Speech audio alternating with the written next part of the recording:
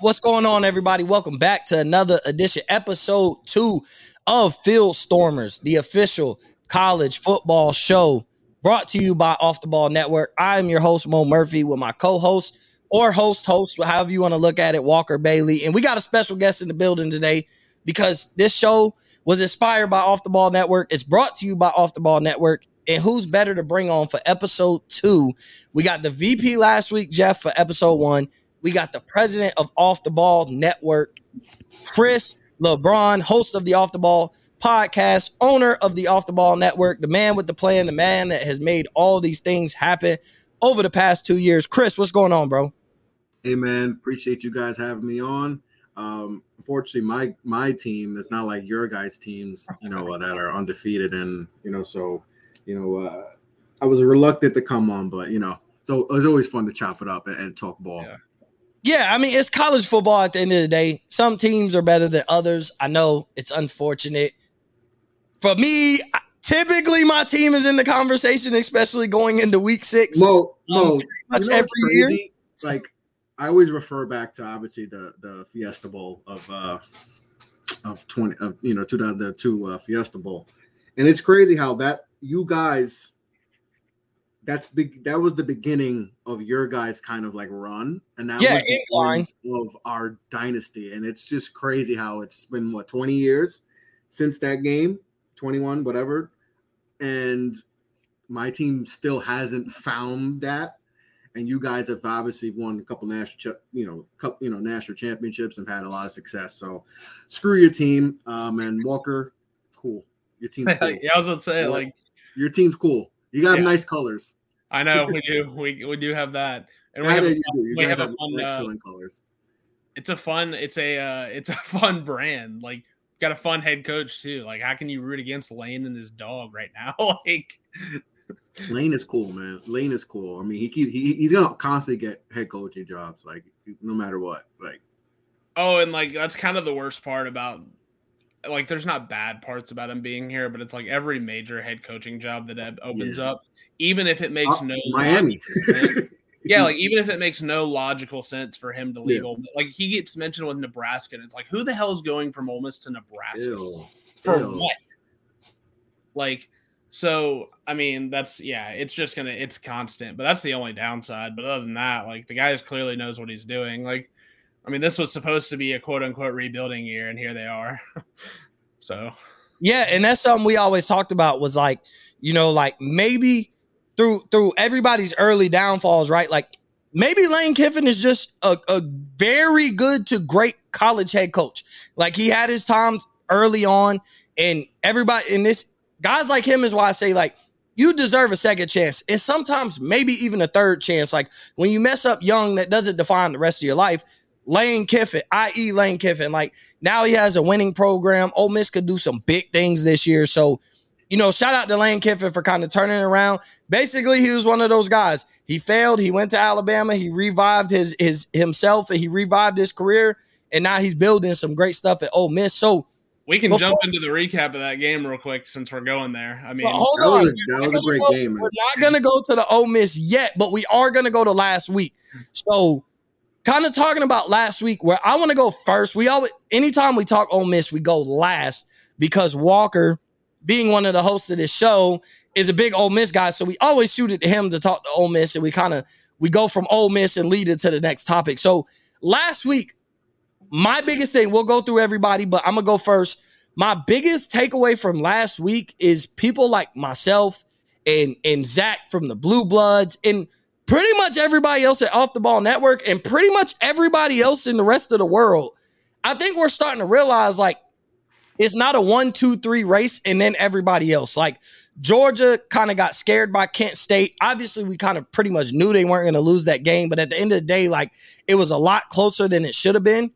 And then they go and barely beat Missouri in a game where you could have really seen Missouri win that game. So Georgia kind of on a downfall the past 2 weeks. Still think they're one of the top 3-4 teams in the country. Still think they deserve to be there. Still think they can right the ship. And at the end of the day, through all that, they're still undefeated. But that was kind of my telling thing last week is, like, we pointed out a lot of teams. Like, we say Ohio State didn't play great. They still won 49-10. Georgia didn't play good at all by any standards of a national title contender, but they still came out with the win. Alabama kind of played a little shaky a little bit, but still had a big win against a good team. Out of the top 3 teams, they had the tougher test and they prevailed probably harder than anybody else. But for me, I don't think the top 3 teams that came into the season are as separated from the rest of the pack as we thought they would be going into the season. I mean, we had Clemson at 4, and the thought was just throw anybody at 4 because it doesn't matter who the 4th best team is in the country. They don't have an opportunity to win the national championship. It's Bama, it's Georgia, it's Ohio State, and that's it. And we kind of write off everybody else. But then we've seen the Ole Misses look good. We've seen, until Kentucky lost to Ole Miss, we've seen Kentucky looking good. We see USC is still undefeated. Clemson is looking a lot better, especially on the offensive side of the ball, which was their biggest concern coming into the season. We said already before, myself and Walker, that DJU deserves a lot of credit for whatever improvements he's made in the offseason. But for me, like last week, the biggest thing I took away is that this college football race to the national championship is probably a little bit closer than everybody predicted going into the season. So, Walker, looking into last week, before we go to Ole Miss, what was one of your biggest takeaways from last week? Yeah, it was honestly kind of like, I was kind of like, wow, if Bryce for some reason can't go for a while, Alabama's in trouble. Like all of a sudden, they go to Tennessee next week, or not next week as in not tomorrow, but in 8 days. And if Bryce for some reason can't go, they're in a lot of trouble. And then they've still got the road trip to Oxford later in the year. And if you watch that game in its entirety, like if you just saw the final score, you kind of thought like, okay, like they just kind of handled business. But like there was a point there, 28-23, and Alabama's got 3rd and 15, getting ready to give the ball back to Arkansas in a raucous environment in Fayetteville. And Milroe just broke off one of those like special runs that special types of players break off, and they kind of controlled it from there. But like we're talking about one play being the difference in the game there, and Arkansas just kind of ran out of gas. But they just looked vulnerable. They weren't able to move the ball through the air. I think he was like 4 for 9 for like 67 yards or something like that. Mm-hmm. So, and his profile is that of the knock on him has been that he's not a super accurate passer. So I think that they'll look better offensively this week with more in the game plan for him if he plays. Bryce Young's a game time decision. I think that I think he has a playbook. Like they have a playbook where, it's Nick Saban. He's prepared. He was prepared in August for this scenario where if his quarterback got hurt, the season wasn't going to be over. It's just, I think they're clearly going to be less dynamic, and we could be going back to like a more modern version of like 2011 Alabama, where like they're going to get into these read options and quarterback keeps and a lot of this running stuff. And when you do that and you have to rely on a running game and a good defense, those games tend to be closer, which makes you more vulnerable to explosive offenses and more vulnerable to upsets because there's less possessions in the game. And so they look more vulnerable to me now. The Georgia thing, I'm still not ready to go there. I think this is the week finally where like Georgia reminds the country who exactly they are. Mm-hmm. Like, they've got Auburn coming in with a lame duck coach. Like I think they're fixing to remind the world exactly. Lame duck is a understatement. Like they should just fire him. Like no, and like they're not even like they're gonna wait until after the season is what I've heard is that they're not gonna do it in season, which to me just makes. We had this conversation on the first episode. Like why? For what? It doesn't make. Is there like a buyout thing? Like is his buyout? It's not even a buyout thing. It's just like they already know exactly who they want to hire. They know they can get him, so firing him now serves no purpose. I would be stunned if the next head coach at Auburn is not Hugh Freeze.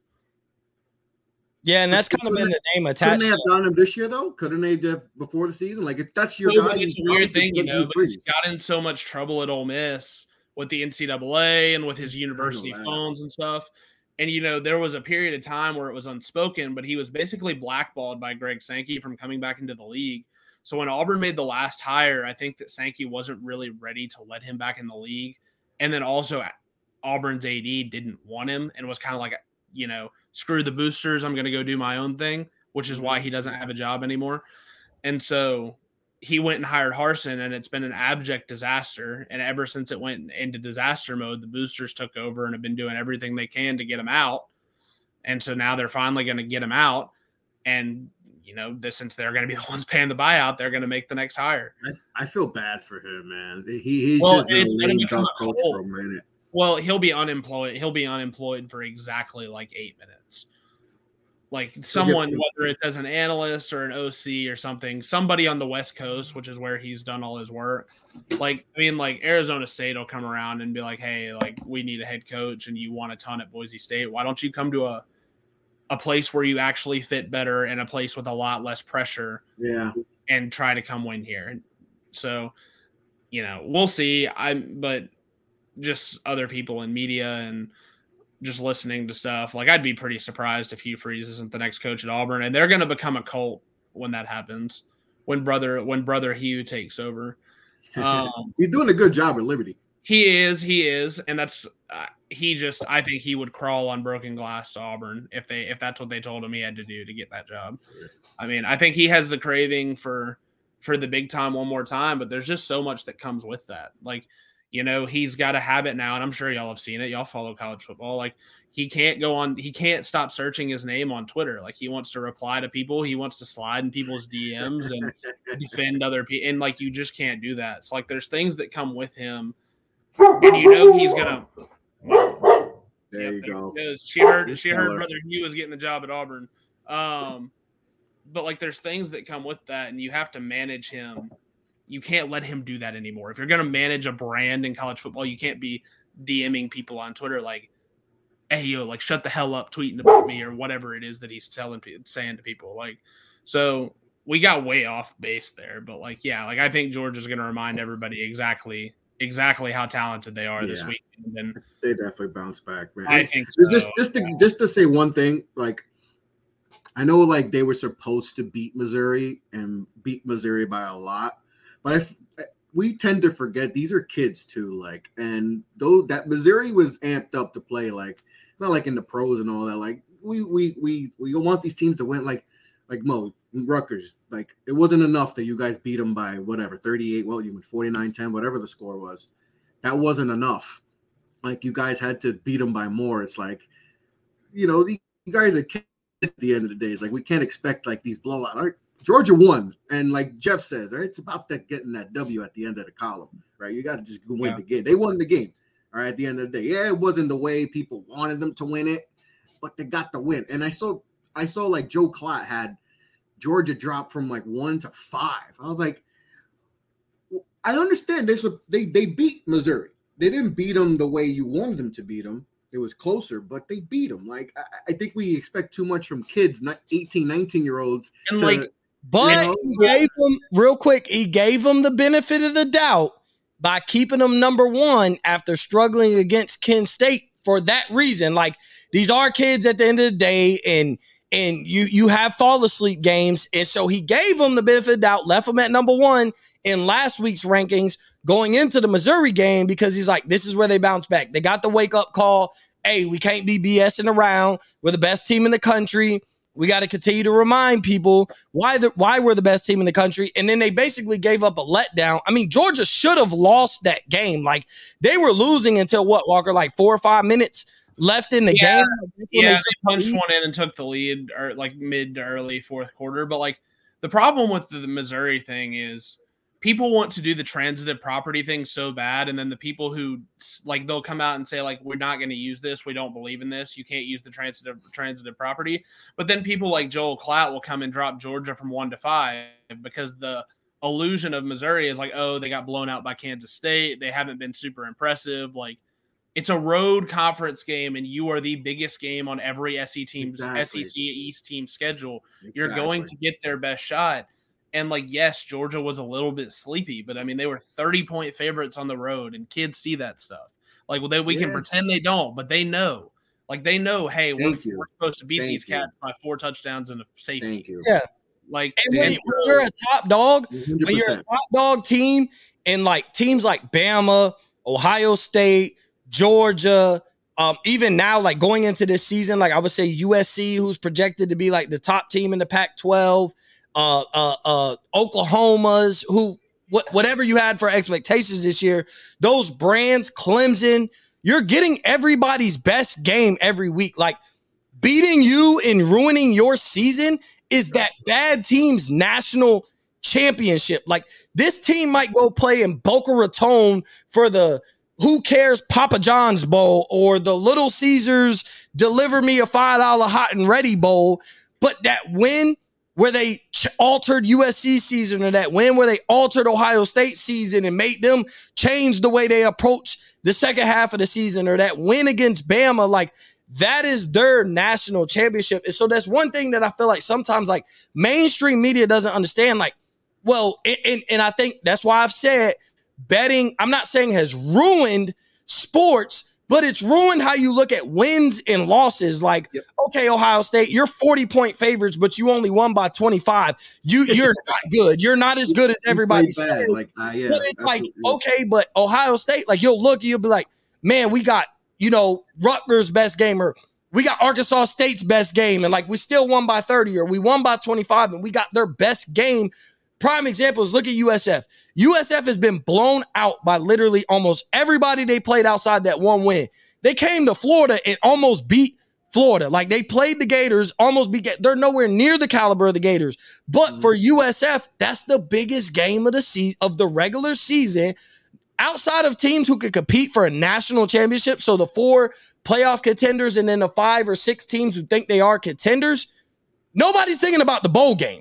So, like, you're not looking at, oh, we need 6 wins to make sure we're bowl eligible. No, we're looking at week to week, who's the biggest game. And USF probably circled Florida and was like, hey, let's make a case to be the best team in the state of Florida by beating the Florida Gators. So when you're one of those teams, you get everybody's best game. And so even if you don't play your best night in and night out, which we know we get that from other teams, then when that team plays their best, which is more than likely what you're going to get, it gets a close game like 26-22 Georgia over Missouri.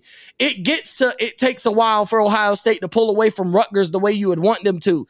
It takes a big time run from Alabama's backup quarterback to separate the score and kind of close out the game 28-23 against Arkansas. Like, it takes those kind, because when you play that team, you'll be like, they'll never play that good for the rest of the season. Even though they don't have to play that good to beat certain teams, they'll never play that good for the rest of the season. That's sometimes what people don't understand. You guys hit it on the head, man. I think the spreads have kind of messed up. And then Florida, and again the transitive property thing. Like, when Florida bodies Missouri this weekend because Missouri predictably comes out flat because they gave everything they had last week, then we're going to we're going to try to indict Georgia for that. Yes, like, Florida beat the hell out of Missouri. Why couldn't you? And it's like, they're not the same thing.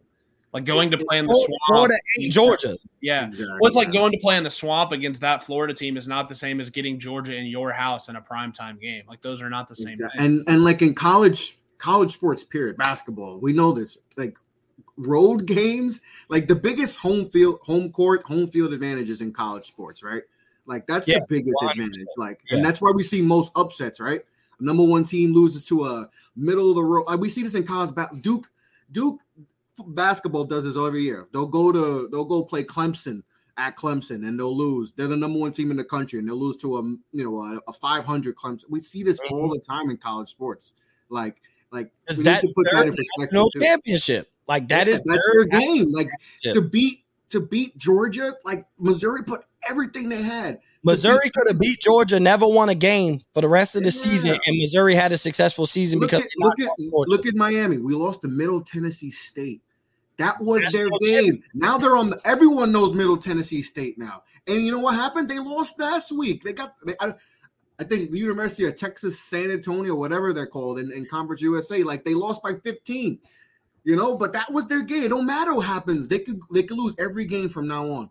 But guess what? They beat Miami. They won Miami. They're circled on their schedule. They circled that game. Miami. Miami thinks we're going to win by 30. But they came into the house and they had 3, 4, 5 80-yard. Like, it felt like they had 5 80-yard plays. That was their game. It don't matter anything else. They beat Miami. Now everyone's talking about Miami. They trying to fire Mario Cristobal already. He just got here. Yeah, they're talking about Lane Kiffin. We should have hired Lane Kiffin. I'm like, yo. Like, it's crazy. Like, the overreactions are crazy too. Like, it's over. The overreactions in college football are wild too. College sports, there's more passionate fans. Like I really feel like the fandom in college sports, especially college football, is more overreactionary and more like, because a lot of these people go to these schools, have ties to these schools. Like it's a little bit different than NFL franchise because pretty much everybody who's a fan of these franchises have no ties. Most people or very few, and I'm talking about 0.01% worked for the New York Giants. So what, like how much invested, how overreactionary am I going to be to the New York Giants as opposed to like, oh, I attend Ole Miss. I go to school at Ole Miss. My homeboy plays on the football team at Ole Miss. Like I go to every home game on Saturdays against at Ole Miss. So Chris, before we move on to Ole Miss, just what was one of your biggest takeaways? I know we kind of got off track a little bit. Break in with a little bit of news real quick. Oh God. Yeah. Well, according to Adam Rittenberg at ESPN, Louisville is going to fire Scott Satterfield if they lose on Saturday. So not news yet, but I mean, it's a game that they're only slight favorites in, and they're talking about making a move. Like they've already written the game down as a potential L, and like we're getting ready. Like we've got the money in hand ready to fire this guy. So just throwing that out there because that's a Power 5 job that comes open. So another job that Deion Sanders. Power 5. And I want to ask you guys that what's the best? Well, we could talk about that later, but what's the best available job at the moment? We'll talk about that later, though. Oh, it's Wisconsin by a lot. We'll talk about it later. I think it's Wisconsin by a long shot. I think if you say Nebraska, it's because you're still I feel like you have to be 45 plus to say it's Nebraska. I think it's Wisconsin because I mean, just think about it. They've been competitive in the Big Ten. They've played in a couple Big Ten championships. They're always in that conversation on that side of the Big Ten. And the Big Ten's about to expand. The Big Ten's probably going to do away with East and West, and just the two best teams will play each other. That should be the case. That should always be the case. Yeah, and they always have. Yeah, they always have the talent. They play a different brand of football. But if I was a coach and I'm looking at like Wisconsin, like there's plenty of talent over there. If I'm a named enough head coach, I could easily keep a lot of the guys that are already there with the transfer portal won't get huge. I could recruit pretty easy, and it's not hard to sell on Wisconsin, especially once you hire a recruiting staff, which Paul Chryst didn't have, and especially once you decide to spend more money. Crazy, man. ECU, East Carolina University, spent more money on their recruiting class than Wisconsin did. So let's go ahead and spend a little bit of money. Just say it. Let's go ahead and say this. Anything other than Lance Leipold at Wisconsin is a complete and utter failure. I mean, like it's tailored to him. He coached at Wisconsin Whitewater and won a bunch of championships. His family loved that area. He's won everywhere he's been. He knows how to recruit that area of the country because he's already done it. Yeah. Anything other than that is a complete and utter failure. You're the best job available on the market. If you promote Jim Leonard from within, which is what a lot of people feel like they're going to do, he's the coordinator, yeah. And the only thing that is scary about the Wisconsin job is the expectations. I mean, Paul Chryst never finished worse than second in his division, not a single time. And so, like, if the expectation is like second place more often than not going to get me fired, like that's the only thing about the Wisconsin job that's scary. But like anything other than Lance Leipold would just be an absolute. But if you're Kansas, you can't let him leave. You got to pony up money. You got to upgrade facilities. You can't let that man leave. Kansas is planning on building their program bigger and taking football serious. But even right now, like just think about and we'll get into this in a second, but just real quick. If Kansas loses to TCU, it loses a lot of its mojo for the football season right now because that could be the start of like, all right, Kansas football is mortal like we've always known them to be, where Wisconsin has the money, the facilities, the recruiting ability, and the brand right now to be ready. Like everything for these coaches is just like it is for like professional athletes. Like it's all about in the end getting the bag. And like he's 58 years old. Like at some point you get to the point where like if you're going to make a jump to a major program, you've got to do it. Like he's getting to the point, like he'll get to the point where his age will become a knock against him in the coaching carousel. And so if you're going to make the jump, like Kansas is, I'm not going to say never, but Kansas probably under any tenure of his is going to be unable to match the resources that Wisconsin has. You've already got a bunch of the facilities. You're in one of the two best conferences in the country. You're a powerhouse in said conference. He can go there. He's familiar with the territory. Like, the Kansas thing is awesome, and like they should build that program. But I sent the thing today. Like, they're renovating a 103-year-old stadium. Yeah, I mean, that's what we're talking about here. Like, it's gonna take time, and so I just think if he's going to make a jump, then he needs to go ahead and do it. Because the other thing you don't do is you don't bet on yourself being able to have sustained success at Kansas. You don't bet on yourself and wait for better jobs. Like the Wisconsin job seems like a perfect fit for him, which makes the Nebraska hire really interesting. But I think, I'm not going to say I'd be surprised. If I were a Wisconsin fan and they didn't hire Leipold, I'd be pretty disappointed. Yeah, and that seems like the most obvious hire. So because we got off track of talking about last week, sorry, Walker, we're skipping your Ole Miss this week from last week. Sorry, but we're gonna dive into this week. So we'll start with Chris, and we're gonna kind of our favorite matchup this week. Chris, starting with you, going into week 6, there are some big games that could be very telling for the rest of the college football season. So for you, what is the key matchup to be paying attention to in week 6? Okay, so minus, watching my team play North Carolina, which I think is a big game for us, playing against a high-powered offense.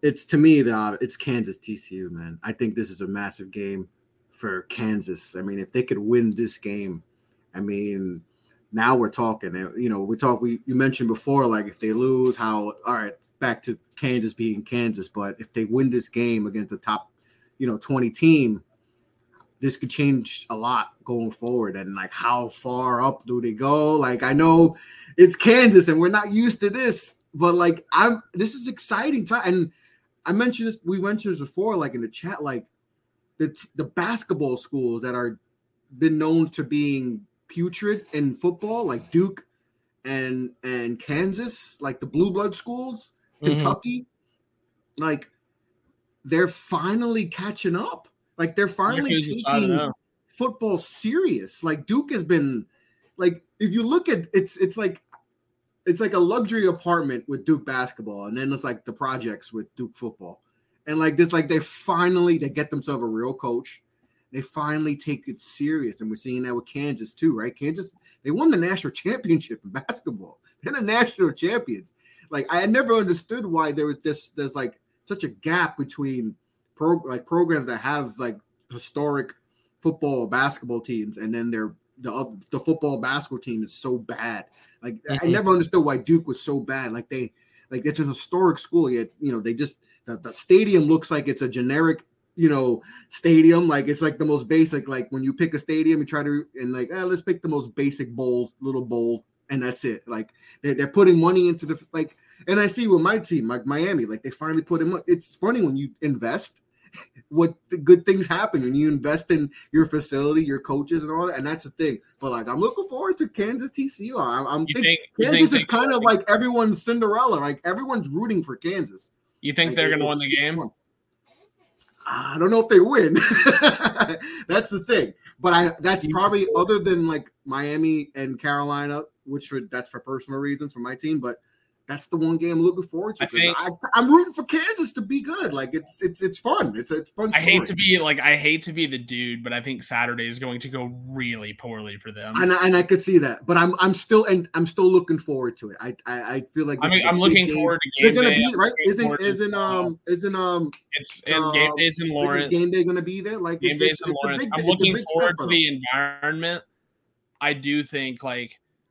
I'll go to this place. I think TCU is the most underrated team in America right now. And like, I think we're still doing that, like, because we're waiting on Texas to kind of pop back up with yours. And like, we're kind of like, the Kansas thing has been really fun. And so TCU just kind of keeps like beating the piss out under the radar. Yeah, just flying under the radar. Oklahoma comes to town. Let's beat them by 31 real quick. They oh my God! Dismantle. Venables is the defensive guy, and they put it. I know. Oklahoma. And Oklahoma's got problems, but they don't have that many problems. TCU's just legitimately they've got dudes. And so I think TCU is going to come in there with that high flying offense and just score a bunch of points. And what I worry about with Kansas is I think that Leipold did a great job of scheming things up, like because there wasn't a lot of film on Jalon Daniels in that offense, but now there is. And we saw last week that when a really good head coach got to game plan for that offense, they were able to kind of keep them in check. Like Kansas was able to do enough to win the game, but 14 points is not winning you in many games, especially not in the Big 12. So I do think, and like Iowa State missed like 3 field goals. Like Iowa State had plenty of chances. They should have, and we talk about the idiot kickers. They should have won that game. Yeah, and so that's why I'm kind of like, TCU is an even further step up in class. And I kind of just think TCU's team speed will be a little bit much. You think one of these quarterbacks get in the Heisman race if they win? I don't think so. Duggan didn't even have a claim on the starting job when they started the season. Daniels probably would, but Duggan didn't even have a full claim on the starting job. I think that they would have to win a few more games, and like they play Oklahoma State next week, so TCU goes to Lawrence and then comes back to Fort Worth to play Oklahoma State. So I think that if you saw TCU go like blow Kansas out in Lawrence in that scene, and then they came back and beat Oklahoma State, and he played really well in both games, I think we would start having some Max Duggan conversations. But like I think everybody's playing for second in that race right now. I mean, if we're being completely honest, and unless Ohio State starts losing games, CJ Stroud's going to win the Heisman. Yeah, he seems like the front runner by far. If you look at the betting odds, it seems not even close. So Walker, before I go to you, I'm gonna be in the SEC, and there's 2 games, but maybe this gets covered. We'll talk about it in a second. I think Tennessee LSU, I think is a huge game this weekend. LSU is 4-1. You said what? I said that was mine. Yeah, I'm really excited to watch this. So I think, but I first off, here's when I thought it was going to be good. First off, LSU hasn't lost since losing to Florida State in week 1. Doesn't look like a bad loss anymore, with Florida State being 4-1 at this point in time, coming into a big game. They're not ranked, but that doesn't look like a bad loss. Florida State has looked like a viable team. Tennessee could make a statement. I've seen a lot of, now we get to see I've seen a lot of LSU fans, and a lot of SEC Twitter complaining about an 11 o'clock kickoff in Baton Rouge this weekend because they're used to playing that 2:30, 3:30 or whatever. And this takes me back to when me and Walker were talking about the Alabama-Texas game. And you remember, Walker, what was the key point I said about Alabama? I asked the question. I didn't really say, I didn't make the statement that it will, but I asked the question. You asked if that was the reason did they have trouble getting up? Yeah, will they have trouble? This is a team who plays at 3:30 or night games. Will they have trouble playing at 11 o'clock? Because when they played in Texas, it was in Austin at 11 a.m. Central Time, 12 p.m. Eastern, and teams like that typically play at 3:30. So I've seen a lot of LSU fans kind of complain. I don't want to say complain, but I don't want to I'm tired of hearing about the 11 a.m. kickoff complaining from all these schools. Ole Miss played a top 15 matchup at 11 o'clock last week. It's happening to everybody. Just Georgia last year when they played Arkansas and both teams were undefeated in the top 10, they played at 11 a.m. I don't want to hear it. Everybody's doing it. Get with the program. Everybody's playing. Yeah. You're not. It seems like a cop-out. I'm just saying it is a cop-out, but I'm just saying, when I brought that up for Alabama, I'm like, hey, they're not used to this, so could it play a factor? I'm not saying it would be the factor. No, I understand what your point is. These are 2 separate things, but I'm saying, could it play a factor? And so when I look at Tennessee, this is a high-powered offense. LSU's defense has looked a lot better. Their offensive line is still a cause for concern. Jaden Daniels running the ball, being the leading rusher, has been a cause for concern for LSU's offense. I think Booty is coming back this weekend. And I said this, I think this could be the game where Kayshon Booty, being one of the top looked at going into the season as one of the top receivers in college football. I think if there was a time where I pointed out that he should and could have a huge game, it's against Tennessee's defense, who can be got, because that's not their strong point of winning games. And so I think this could be a point where I'm not saying this is a shootout if both teams score 40 something, but if you told me that at the end of the score, whoever won 35-31, and there were a lot of yards of offense, I would not be surprised for the simple fact I know Tennessee has a high-powered offense, and I know like their defense can be got, and I know LSU has enough players on the offensive side of the ball to get a defense that can be got. So I'm looking at this because a lot of people have killed Brian Kelly going to the SEC, and he wasn't that guy at Notre Dame, but his team is ranked right now, playing a top 10 team at 4-1. He has an opportunity to make a statement. I would imagine, I don't know for sure, but I would imagine a lot of potential LSU recruits will be in Baton Rouge at this game, and this could sway a lot of commitments. I'm not saying that these guys go to this game and commit on Sunday, but I'm saying the atmosphere, we know what LSU is like, we know what Baton Rouge is like.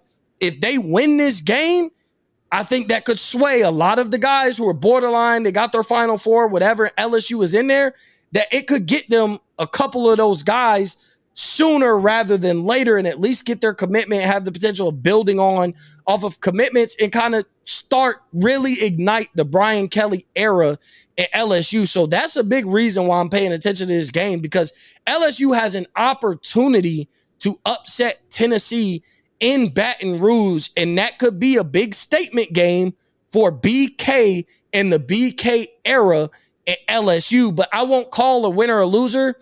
I got some ties to Tennessee. Mom's from Tennessee. She a big Vols fan in that side of the family. So I want Tennessee to win, so I'm not going to call a winner. But at the same time, like, I think this could be a statement game for the BK era at LSU, and I think we will have a different conversation about Brian Kelly and his tenure in LSU up to this point than we did when they lost that game against Florida State in week 1. So Walker, if they can run the football, which Tennessee has proven or has shown, like, you can run the football against them. If LSU can run the football and the pass rush eats, then they're going to be able to win this game.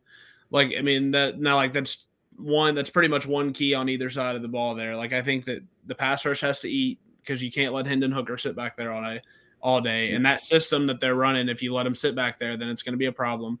And then you've got to be able to run the football against them, because part of what you do against those high-tempo offenses is, as much as possible, you want to slant that time of possession and keep that defense on the field and just wear those guys out, especially against a team like Tennessee, where, like, yes, it's a very good team, but they're not a program that has a ton of talented depth yet.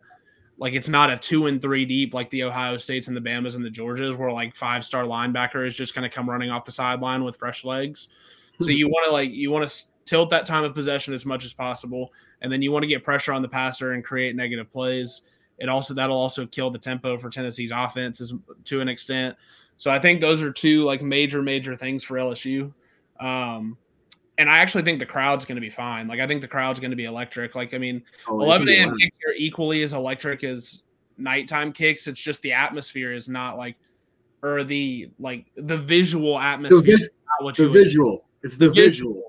It's not. I think that's why people are complaining, because people love that nighttime atmosphere. People think that it's louder. People think it's louder or whatever. It's really not. It's actually louder at 11 a.m. because the people who are in the stadium haven't been drinking all day and they're not coherent enough to yell. So, like, you're actually louder at 11 a.m. So, like, and if LSU gets up, I actually think Brian Kelly had a lot of success at Notre Dame. Like, I know he didn't win a national championship, but, like, that program has. He did, though. He really did. With all the restrictions they have, it's hard to win there. It's hard to win there. All the restrictions they have, as far as, like, academics and all that, like, he did a hell of a job. They're slowly but surely at LSU getting better. Like, they're not just. They probably didn't deserve to win against. They probably and they probably didn't deserve to win against Auburn, but they did. They found a way. Mississippi State's good now. They beat them by 2 scores, and, like, that's another team that's got a big game this week. They beat Texas A&M, right? Mississippi State last week, right?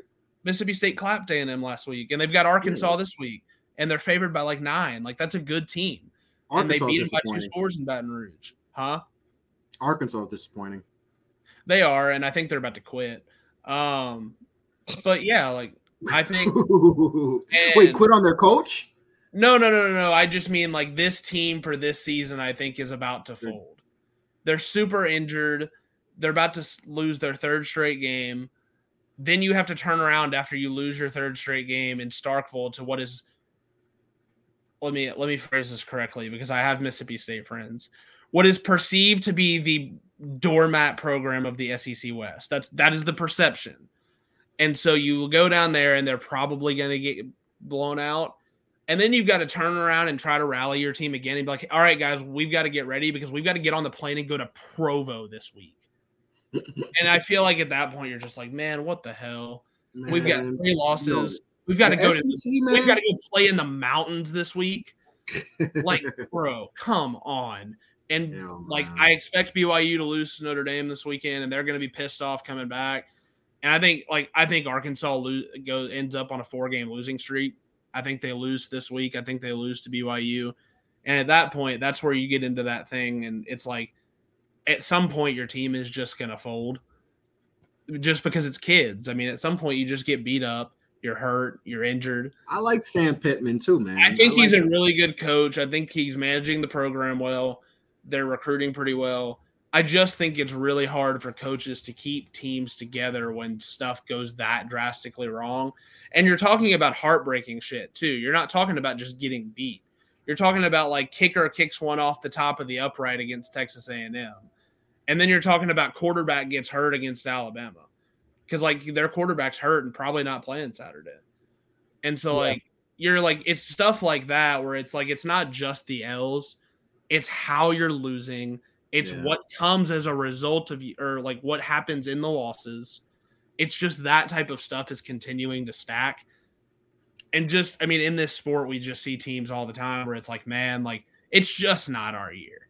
Like this is just not our year. And it was supposed to be their year too. That was the crazy thing. It was, and I think they were a really good football team early in the year. But then everybody got hurt. Which made everybody in their secondary got hurt, so it's trash. And then they've just had other problems.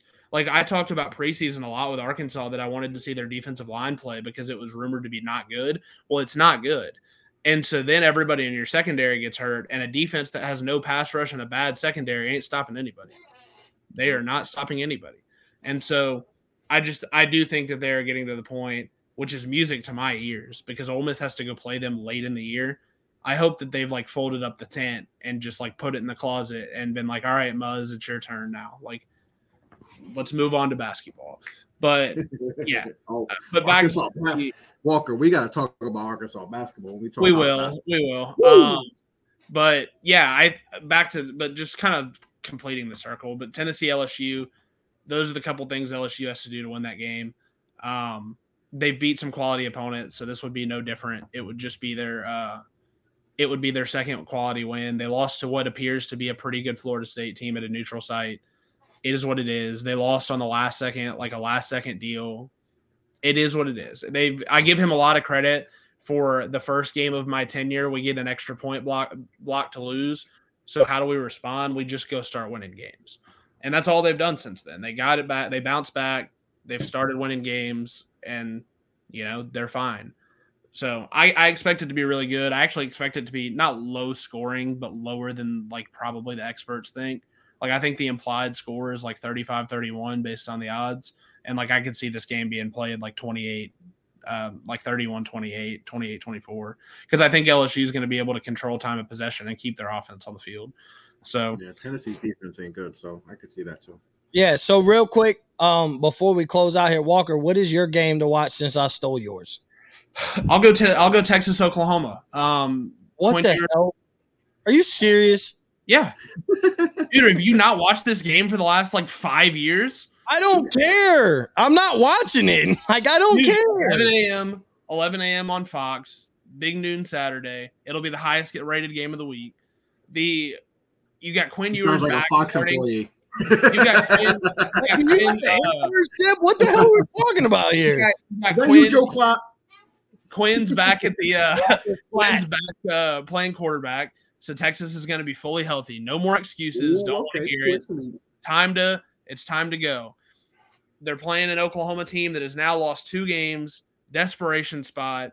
You are absolutely going to get everything they have on Saturday. And Oklahoma's as motivated for this game as any game left on their schedule because it's other than Bedlam, and even maybe more so than Bedlam, this is the biggest rivalry game on their schedule.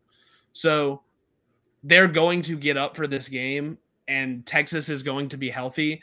I think you can see two teams that were profiled as preseason top 10 to 15 teams playing at their absolute A-plus peak performance. And if you get that from those two teams, then it's going to turn into like a 41-38 shootout, just absolute instant classic game. And people will say, I'm not going to watch that game. But when you check the score at 12:30 on Saturday, and it's like 24-24 with like a quarter left to go, then you're going to be like, let me go check out what's going on over here. And that's exactly how college football fandom works. When Tennessee LSU is dragging and you're tired of watching LSU run the ball for 4 yards of play, you're going to be like, let me go see what these cats got on the other side of on the other channel over here. And so I think it's going to be that game this week. I expect Oklahoma to give their absolute best shot. This game is always close. It's a rivalry game that is historically absolutely unpredictable. The best Oklahoma team, or some of the best Oklahoma teams, have lost to bad Texas teams. Bad or good Texas teams lose to Oklahoma. Happens all the time. So I'm all in. It's a rivalry game I grew up on, living in that area. It's one of my favorite games of the year. They play it in the old Cotton Bowl. So I'm like, I'll be tuned in. I'll be locked in for that one. I'll have Tennessee LSU on the second TV. But on my big screen with the volume on, it will be like Oklahoma, Texas will be on. I gave a compelling argument. Nobody trying to watch that bullshit. Like, oh, Shannon start. My bad. I watched that. I watched that earlier. It was either that or the UCLA. I watch that bull jive. It was either that or the UCLA Utah. That's what I was hoping you would go. Like UCLA, Utah, two ranked teams. Premier. Utah plays USC next week, so they can actually have on their schedule where they run through Southern California. The two Southern California teams who are really good at this point, back-to-back weeks. No,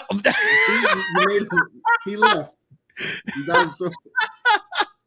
He had to leave. I thought that's where he was going to go. I get, and it's Big 12 football, so I know like the Red River rivalry is great and all this, but at the same time, like, I don't give a damn.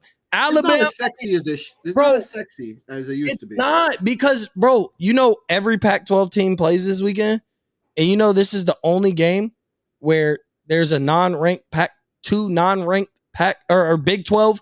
There's two non-ranked Big 12 teams playing at the same time. Like you realize that, right? It's the two premier schools in the conference. Yeah, like you realize that, right? Like we're watching a Big 12 matchup where like every Big 12, no Big 12 team plays unranked matchups except for Texas and Oklahoma. But real quick, so before we close out, Utah, UCLA, premier matchup. Utah plays USC next week. If Utah wins this game against UCLA, it will be arguably Utah's number 11. Could be a top 10 showdown against USC.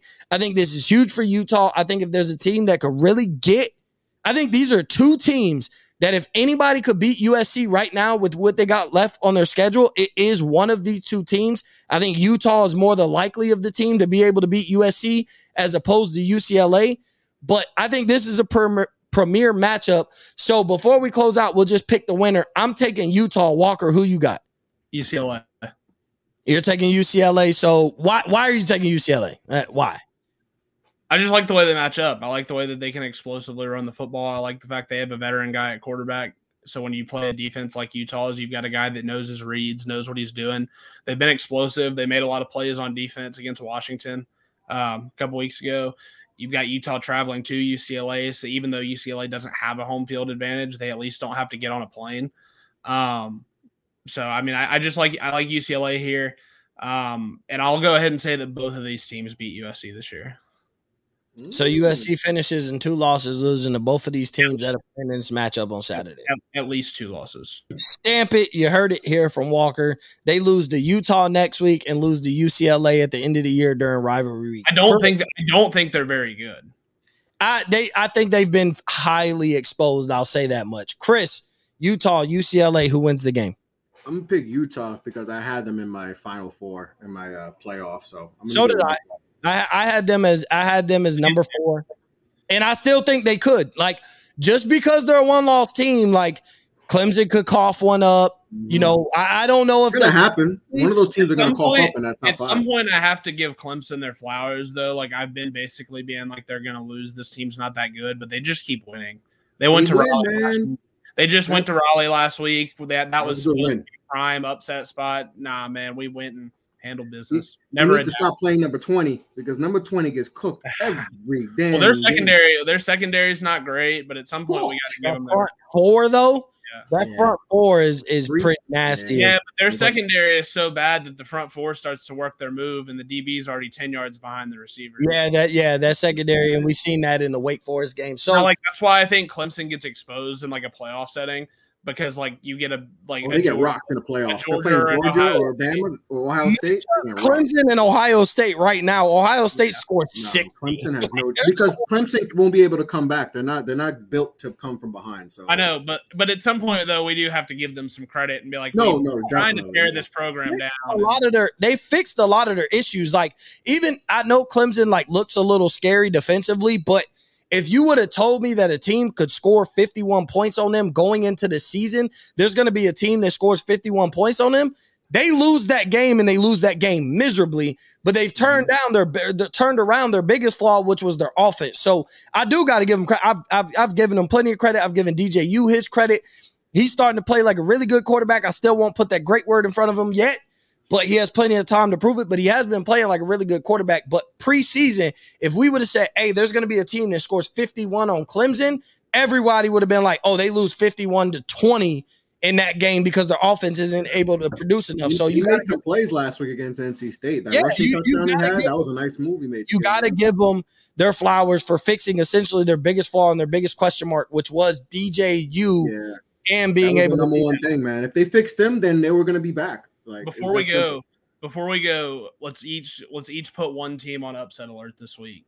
Give me an underdog. Let me look at the schedule quick. And if it's an underdog that is favored in Vegas, it doesn't count. An underdog that's favored in Vegas? No. If it's an underdog that is favored in Vegas, so like Notre Dame is laying 3.5 points, like that's not an upset. Like just somebody who you think that's off the radar that could go down this week. I'll start if you want me to start. Yeah, you go. I know where you're about to go. Go ahead though. Maybe you may know. Go ahead. Spencer Rattler's getting right this week. Never mind. I did not think you were going South Carolina. Kentucky's going to lose. Kentucky's going to lose the Ole Miss game. Kentucky's going to lose the Ole Miss game twice. Will Levis is questionable, may not play. South Carolina's going to go in there. We're going to see them play their A+ game. They've lost a bunch of games in a row to Kentucky. It's a motivating factor here. Kentucky, an emotionally exhausted team that's just not super explosive offensively. South Carolina's going to go in there and get their win. So you want me? All right. So I'm gonna go down this road. There's two games I'm looking at, but I'm gonna take the road less traveled. USC. Okay. USC on upset alert against Washington State. That's where I thought you were going. USC is on upset alert. If the Washington State team that showed up against Oregon shows up against USC, USC loses that game because I'm going to tell you why. USC causes turnovers. A team who lives defensively off causing turnovers means the minute you can't cause a turnover in a game, you lose that game. And Washington State has shown that they can score points. They lost 44-41 against Oregon. So if Washington State offense can show up that way and USC can't take away the ball, I'm going to say Washington State would beat, or at least down to the very last second, have USC on upset alert for that reason, because USC is eventually not going to be able to create turnovers. And the minute they can't create turnovers is the minute their defense gets got. They've already come close 2 weeks in a row. They've skated by and won by like 13 points in another game. So I'm going to put Washington State has USC on upset alert. I can buy it. I know a lot of people that think that's going to be tight, and I just can't get there. I'm starting to believe that there's some voodoo magic involved with USC where they just force everybody to play bad and nobody wants to play good against them. So it's kind of scary. But I'm staying away from it. Washington State needs to, if the performance they put on against Oregon, if they show up that day, the team that can score 41 points on a Pac-12 defense, they show up that day, USC loses. Yeah, it's absolutely true. They should have one loss already. They should have lost to Oregon State. Exactly. I was pissed watching that Oregon game. State could score 21 points. They win. I pissed off the resident USC fan in the chat at OTBN that night. Like, I was legitimately like rageful watching that game. Yeah, it was a bad game. So, Chris, before we close out, upset alert. I'm gonna go Vanderbilt. Oh, no, oh my god! Oh my god! I knew that would get walked around. I'm gonna go Arkansas, Mississippi State. I think like we talked about before, this team was supposed to be like on the up and up on this year, and I think if I am looking at, I don't see a lot of games that I see that I'm gonna like predict an upset. But if I had to, just a little gut feeling, maybe I could see Arkansas upsetting Mississippi State. So I'm gonna go with Arkansas. Yeah, and then if I had to pick another one, I'm picking Florida State. Those Leach teams love to lose those types of games, man. Yeah, and I feel like everyone's on the Mississippi State bandwagon. They just had a big win over Texas A&M, and like those teams tend to, fall off after a big win and all that egg bowl on Thanksgiving night between Ole Miss and Mississippi State is going to be something. That's going to be a grade A college football game. I'm not excited. The headlines from the coaches, that's going to be fun. That's going to be an amazing. Well, the people here hate it because they both really like each other, and that's But also, it seems like with Ole Miss and Mississippi State, the team who's the better team loses each year. Like whoever's the better team seems to lose each year. Yeah, last year was kind of one of the weird ones that bucked that trend. Ole Miss was the better team and found a way to win, and usually isn't like that. Like usually, and home field matters a lot in that series. So, Ole Miss has won, I think, like maybe 3 of the last 5 or 4 of the last 5. So they're kind of due for one. They're kind of due for a dud. I'm kind of dreading it. Yeah, but so that closes out Field Stormers episode 2. Appreciate everybody for tuning in, listening. The audio will drop later this evening. I'm your host, Mo Murphy, with my other host, Walker Bailey, and we brought in our guy, the president of Off the Ball Network, Chris LeBron. Everybody have a great Saturday. Everybody gamble responsibly, and we will see y'all next week on another edition of Field Stormers.